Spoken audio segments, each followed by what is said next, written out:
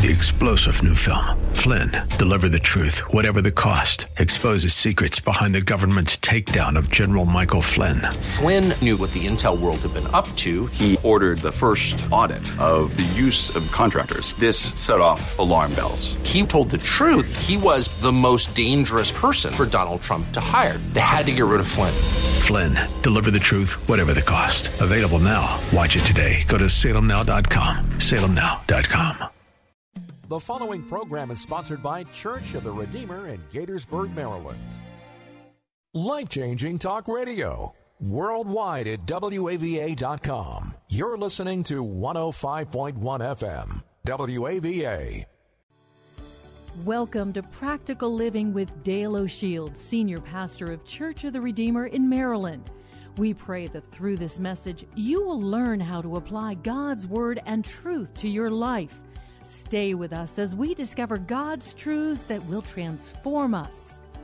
If you have your Bibles, you can turn to the book of John, chapter 20. Now, Mary stood outside the tomb. What was she doing? She was crying. And as she wept, she bent over to look into the tomb and saw two angels in white seated where Jesus' body had been, one at the head and the other at the foot. They asked her, "Woman, why are you crying?" "They have taken my Lord away," she said, "and I don't know where they have put him." At this, she turned around and saw Jesus standing there, but she did not realize that it was Jesus. He asked her, "Woman, why are you crying? Who is it you are looking for?" Thinking he was the gardener, she said, "Sir, if you had carried him away, tell me where you have put him, and I will get him." Jesus said to her, what did he say? Mary. One word, called her name. Jesus said to her, "Mary." She turned toward him and cried out in Aramaic, "Rabboni," which means teacher.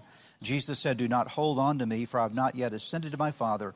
Go instead to my brothers and tell them, I am ascending to my Father and your Father, to my God and your God." Mary Magdalene went to the disciples with the news, "I have seen the Lord," and she told them that he had said these things to her.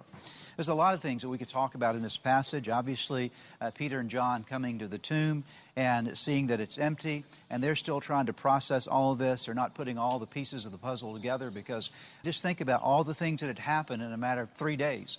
Jesus had been arrested. He'd been crucified. Peter had denied the Lord. He had all this stuff that was going on. So, I mean, if you think about all the different events, they're trying to process all of this, and now they're being told that the tomb is empty, and they're trying to wrap their heads around it. And so they leave the tomb after seeing it empty. They're still trying to figure out what's happening, and Mary stays behind. And this is Mary Magdalene.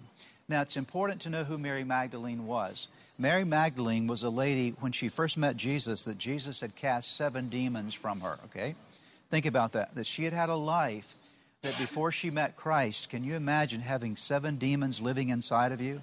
It's an incredibly horrible thing to think about. She had a miserable life. I tell you, one of the things you know about the devil is that if he's in you, he robs hope from you. And so she had no hope for her life. She had no sense of her future. But somehow, we don't know all the story of exactly how it happened, but somehow Mary from Magdala, Mary Magdalene, and of course Magdala, she met Jesus, and Jesus cast 7 demons out of her, and she began to be a part of that group of ladies that traveled around with the disciples as they were a part of their journey, and as Jesus was a part of his teaching and healing ministry and delivering ministry to many others. And so she'd spent a large part of that period of time, 3.5 years with Jesus. And of course, now she's seen him crucified. And she is grieving over the fact that the one who gave her hope is now gone, okay? That's what she's thinking. Now, can you imagine what she's trying to put in her mind? Okay, what does this mean for me and my future? I didn't have a future before I met him. He helped me, and then now he's gone. What is my future going to be from this time forward? And so she's struggling with all of this, trying to, again, understand what it's going to mean to her life.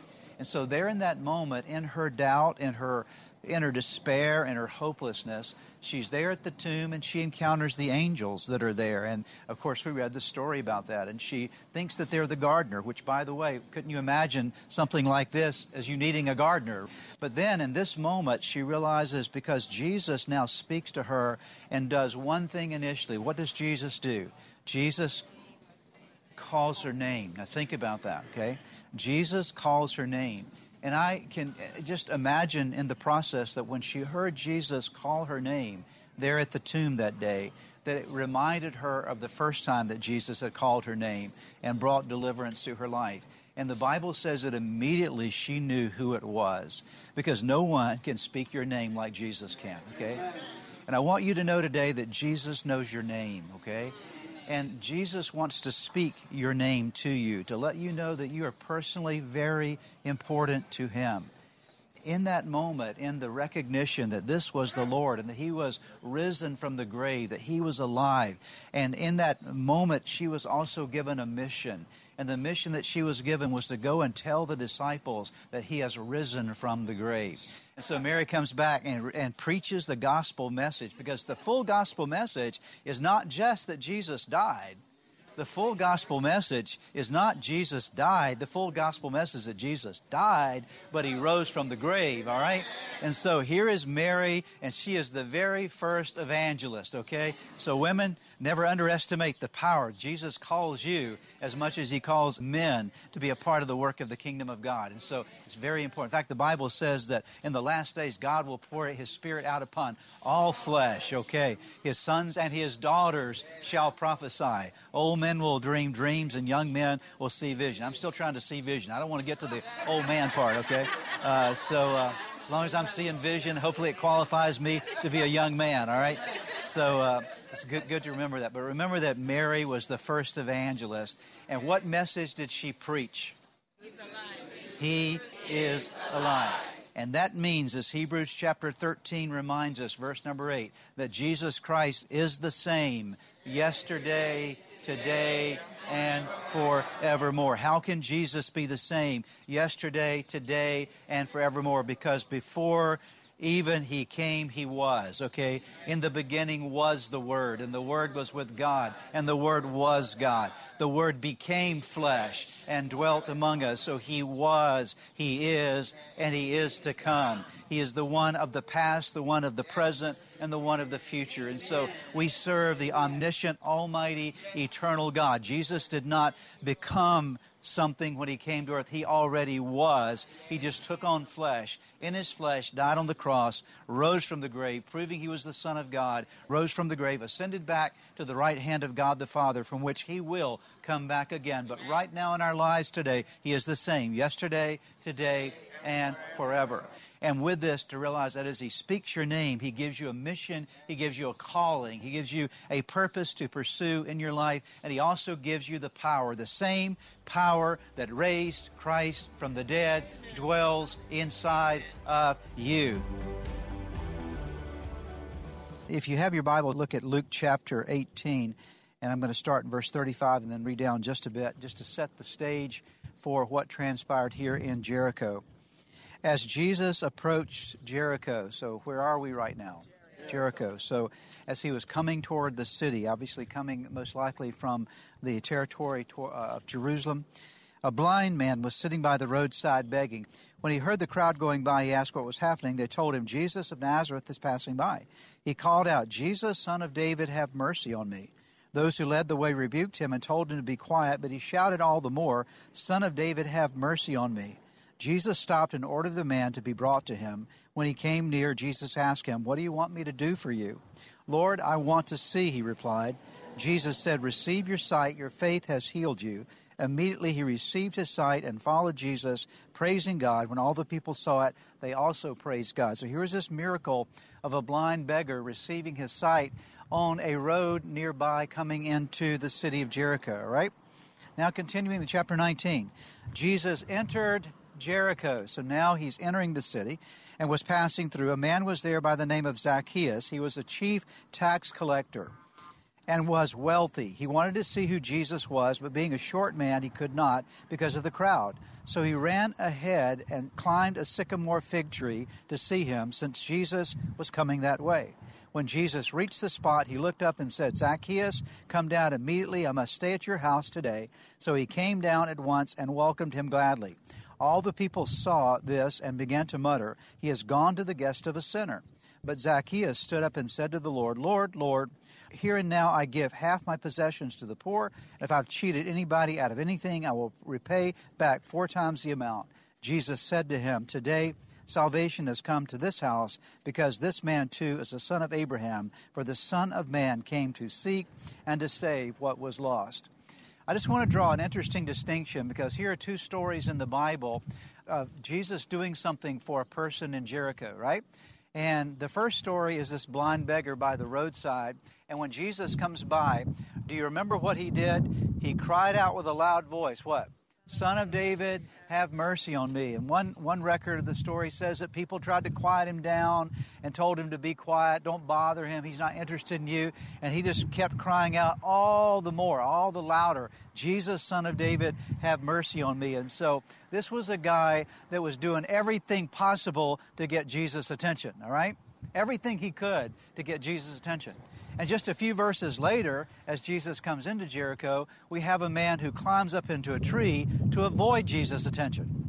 Think about that, okay? One guy's doing everything possible to get Jesus' attention. The other guy's doing everything he can to hide from Jesus, right?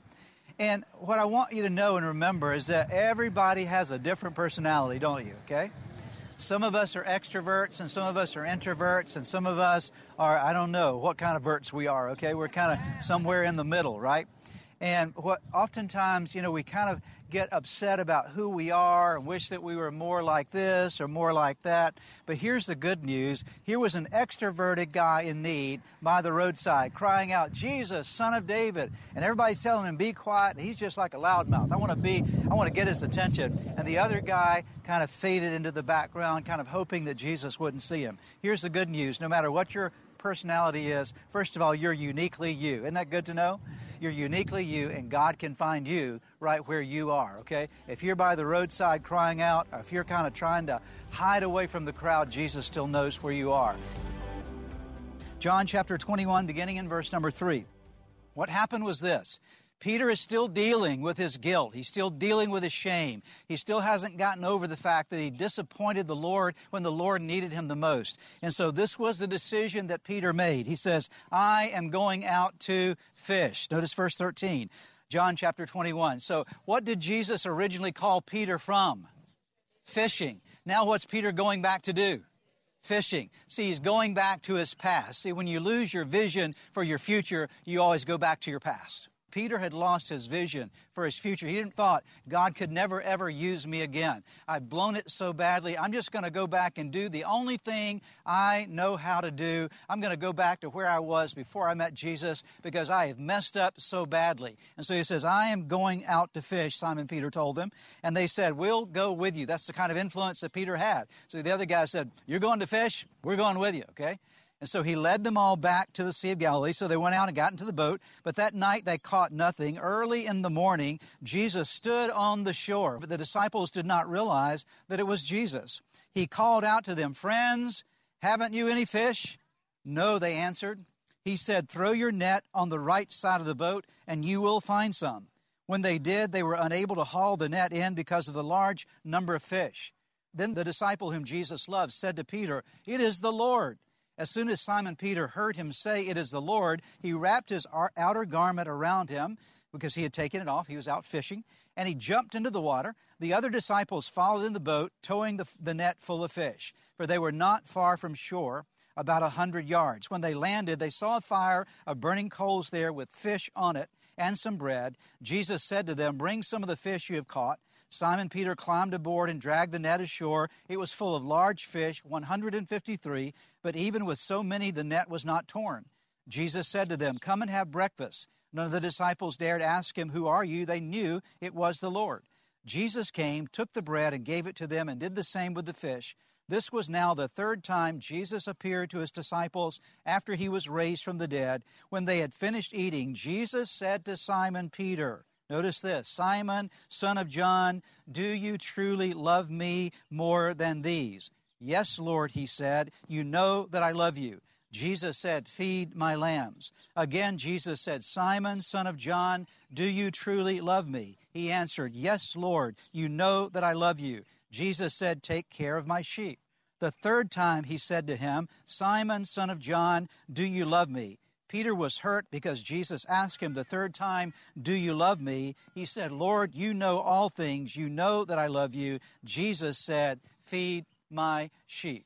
This is a very, very significant experience in the life of the Apostle Peter. because he is dealing with something very deep on the inside of him that probably all of us here have dealt with before or dealt with at some level. It's the emotion of shame. It is the emotion of guilt. It is the emotion of feeling absolutely worthless, that God could never use me. But Jesus showed up in Peter's life when Peter was in one of his most desperate moments. I am thankful that Jesus shows up when we're desperate, aren't you? Okay? That when you're in a desperate moment, you feel like that there's no hope for your future, Jesus is right there. Jesus came to them where they were. They were fishing, catching nothing. He said, throw your nets to the other side of the boat. And of course, that was reminiscent of the time that originally when Peter had been called by Jesus, he'd had a similar encounter like that with Christ. So all this stuff starts coming back into Peter's mind at that moment of what Jesus had done for him earlier. And so was this moment that he realized, this is the Lord. They come onto the shore. Jesus begins to bake a little breakfast for them, cook some breakfast for them. And then he has this one-on-one encounter with Peter. Can you imagine this? This is the same one that said to the little girls out by the campfire, I don't know him, I don't know him, I don't know him. 3 times he said, I don't even know him. One time the Bible says he even cursed and said, I don't know him. And now Jesus is with Peter, again, eyeball to eyeball, and he says, Peter, do you love me? Peter says, yes, I love you. Feed my lambs. Peter, do you love me? Yes, I love you. Feed my sheep. Peter, do you love me? Peter says, oh, he's grieved because Jesus is asking him the 3rd time, do you love me? And once again, Peter says, Lord, you know that I love you. And he says, feed my sheep. So what I want you to see there in that moment, Jesus was bringing Peter back into full restitution. Our Jesus is a Jesus of forgiveness and a Jesus of restoration. Isn't that good to know? That when you blow it, when you've messed up and you feel like that there's no future for you, Jesus comes along and looks at you eyeball to eyeball and says, there still is a future for you. There still is a hope for you. There still is something that I want you to do. Acts chapter 10, beginning in verse number 1. At Caesarea, there was a man named Cornelius, a centurion, in what was known as the Italian regiment. He and all his family were devout and God-fearing. He gave generously to those in need and prayed to God regularly. One day at about 3 p.m, he had a vision. He distinctly saw an angel of God who came to him and said, Cornelius. Cornelius stared at him in fear. What is it, Lord? He asked. The angel answered, your prayers and gifts to the poor have come up as a memorial offering before God. Now send men to Joppa to bring back a man named Simon, who is also called Peter. He is staying with Simon the tanner, whose house is by the sea. So what is this over here? You see the sea, okay, the Mediterranean Sea. And so you go, I think it's about 40 miles south of here. And you'll go past Tel Aviv to Joppa by the sea as well. And so here's this Roman centurion living right here in Caesarea. He has this vision. He's a God-fearing man, but he needs to know more about God and how to have a relationship with God. So it's not just enough to know about God. You need a personal relationship with God. Amen? And so this man knew about God. He was a God-fearing guy. He gave generously, but he didn't have a full understanding of who God was. And so he needed someone to come and share the gospel with him. God gives him this vision. Now, beginning in chapter number 9 of chapter 10 of Acts, the story continues.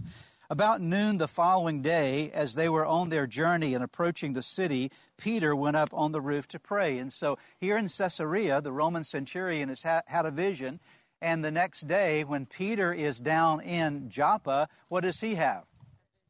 He's going to have a vision, okay? And so he goes up on the roof to pray. He became hungry and wanted something to eat. And while the meal was being prepared, he fell into a trance. He saw heaven opened and something like a large sheet being let down to earth by its 4 corners. It contained all kinds of 4-footed animals, as well as reptiles of the earth and birds of the air. Then a voice told him, get up, Peter, kill and eat. Surely not, Lord, Peter replied. I have never eaten anything impure or unclean. The voice spoke to him a second time, do not call anything impure that God has made clean. This happened 3 times, and immediately the sheet was taken back to heaven. While Peter was wondering about the meaning of the vision, the men sent by Cornelius found out where Simon's house was and stopped at the gate. And so now again, the day before, a Roman centurion who now is not a Jew, okay? He is a Gentile, of course. And prior to this time, the church has really reached out to Jews coming into faith in Christ. And now this is going to be the first opportunity that the gospel will go outside of the realm of Judaism and reaching a broader group of people, the Gentiles. And of course, Peter has to be prepared for this because Peter is only thinking about the Jews coming to faith in Christ because, of course, Jesus being a Jew and the Jewish Messiah. But he doesn't realize that the gospel is for everyone. Aren't you glad the gospel is for everybody, all right? It was not just to be limited to the Jews. And so, but Peter has this vision about these animals coming down in a sheet, and God's saying, don't call anything unclean that I've called clean. So what's happening for Peter is his mind is opening up to the fact that the gospel can go beyond the Jews to actually reach the Gentiles as well. And so there's this moment that he has this amazing revelation. Now, same chapter 10, beginning in verse number 44. While Peter was still speaking these words, the Holy Spirit came on all those that heard the message. The circumcised believers who had come with Peter were astonished that the gift of the Holy Spirit had been poured out even on Gentiles, for they heard them speaking in tongues and praising God. Then Peter said, "Can anyone keep these people from being baptized with water? They have received the Holy Spirit just as we have." So he ordered that they be baptized in the name of Jesus Christ. So here's what happened. Right after Peter has this vision, here are the guys from Caesarea, where we are now, that show up in Joppa at the gate. Peter's just finished experiencing this vision. They're at the door asking for Peter to come here to Caesarea to share the gospel with Cornelius. So Peter comes along with some believers from Joppa to Caesarea. They come to the house of this Roman centurion, Cornelius, and the gospel is preached to them. And while they are hearing the gospel, the Holy Spirit is outpoured upon them as the gospel is being preached. And the Bible says that they knew the Holy Spirit had been outpoured on them because they began to speak in other tongues as the Holy Spirit gave them the utterance, which was the sign that had come upon the Jewish believers in Jerusalem on the day of Pentecost in Acts chapter 2. And so Peter was able to say, wow, God is doing the same thing with the Gentiles that he did with the Jews. It was a sign that God was showing up. And so he said, hey, if God is bringing them into his kingdom, we can't forbid that they be baptized. And then, of course, they were baptized in water as well. So I'm going to give you just a few things to remember as a part of this journey. It will help you to remember Caesarea and the message for you. The first thing that you understand is before anyone comes to faith in Christ, God always prepares the person, right? You didn't come to Jesus as Lord and Savior of your life without God preparing you. And you can look back on your journey and you can remember before you met Jesus, there were things that happened in your life that brought you to an awareness, I need more than I have right now. And God prepared Cornelius in a very unique way with that vision. God is always in the process of preparing people to come to faith in Christ. And so that's why you and I, in our day-to-day journey, our interaction with people, we ought to always be thinking about who around us is God preparing right now for the gospel message. And so there was this moment that God prepared a man for the message, Cornelius, but also God prepared a messenger by the name of Peter. And so as God prepares people for the message, he prepares you to be the messenger. Isn't that good to know, okay? Every person has a purpose, and part of your purpose on earth after coming to faith in Christ is to become a messenger of hope, a messenger of the gospel to other people. And then what occurred here was this, because Peter was willing to be obedient. Peter had to expand his world to reach people that otherwise he would have never been able to reach, because God showed him that everybody is a candidate for the gospel. And so he walked in obedience and shared the gospel with someone who was prepared by God for it. And there in that moment, not only did Cornelius come to faith in Christ, but actually his whole household came to faith in Christ. There was the outpouring of the Holy Spirit upon them. They were baptized in water. And right here in Caesarea, there came for the first time in history the beginning of an early church that transpired because of one man, Peter, being obedient to the vision that God gave him to share the message of the gospel with another person. So part of my prayer for us is that you will once again feel reinvigorated, re-energized with the power of the Holy Spirit, to realize that God called you not just to save you, but God called you to put you on a mission. Just like God put Peter on a mission, God called you to be on a mission every day of your life, that every place you go, every circumstance you're in, that you never know that God might have a Cornelius that He has already prepared to bring into your world so that you can share the gospel with them, so that not only their family can be saved, but actually a foothold of the gospel can be established in a way that perhaps you never dreamed possible. Perhaps as you have been listening to today's broadcast, you felt a stirring in your heart, something that reminded you that you need to get something right in your life with God. The first way to start in that journey with God is to open your heart to Jesus Christ, to make Him the Lord of your life, to turn over all your life to Him. And that begins with a very simple prayer. I want to lead you in that prayer right now, and it's a prayer that you can pray right where you are. Say these words: Jesus, I invite you into my life today to forgive me of all my sins. I need you. I want you. I want you to take charge of my life. Be my Lord and Savior. In Jesus' name. Now, if you just prayed that prayer with me, I want to encourage you with a promise from God's Word that says, when we call on God's name, when we call on the name of His Son Jesus, there is salvation that is brought to our lives. He changes us from the inside out. And the Bible says that if any person is in Christ, he is a new creation. Old things pass away. Behold, all things become new. And that's what's happened to you today as you've opened your heart to Christ. Let me encourage you. You need to take the next step. The next step is to make sure that you get into a good Bible-believing church where you're studying God's Word. And make sure you get a copy of God's Word and begin to read it. Spend some time each day in prayer. You've been listening to the teaching ministry of Practical Living with Dale O'Shields, Senior Pastor of Church of the Redeemer in Maryland.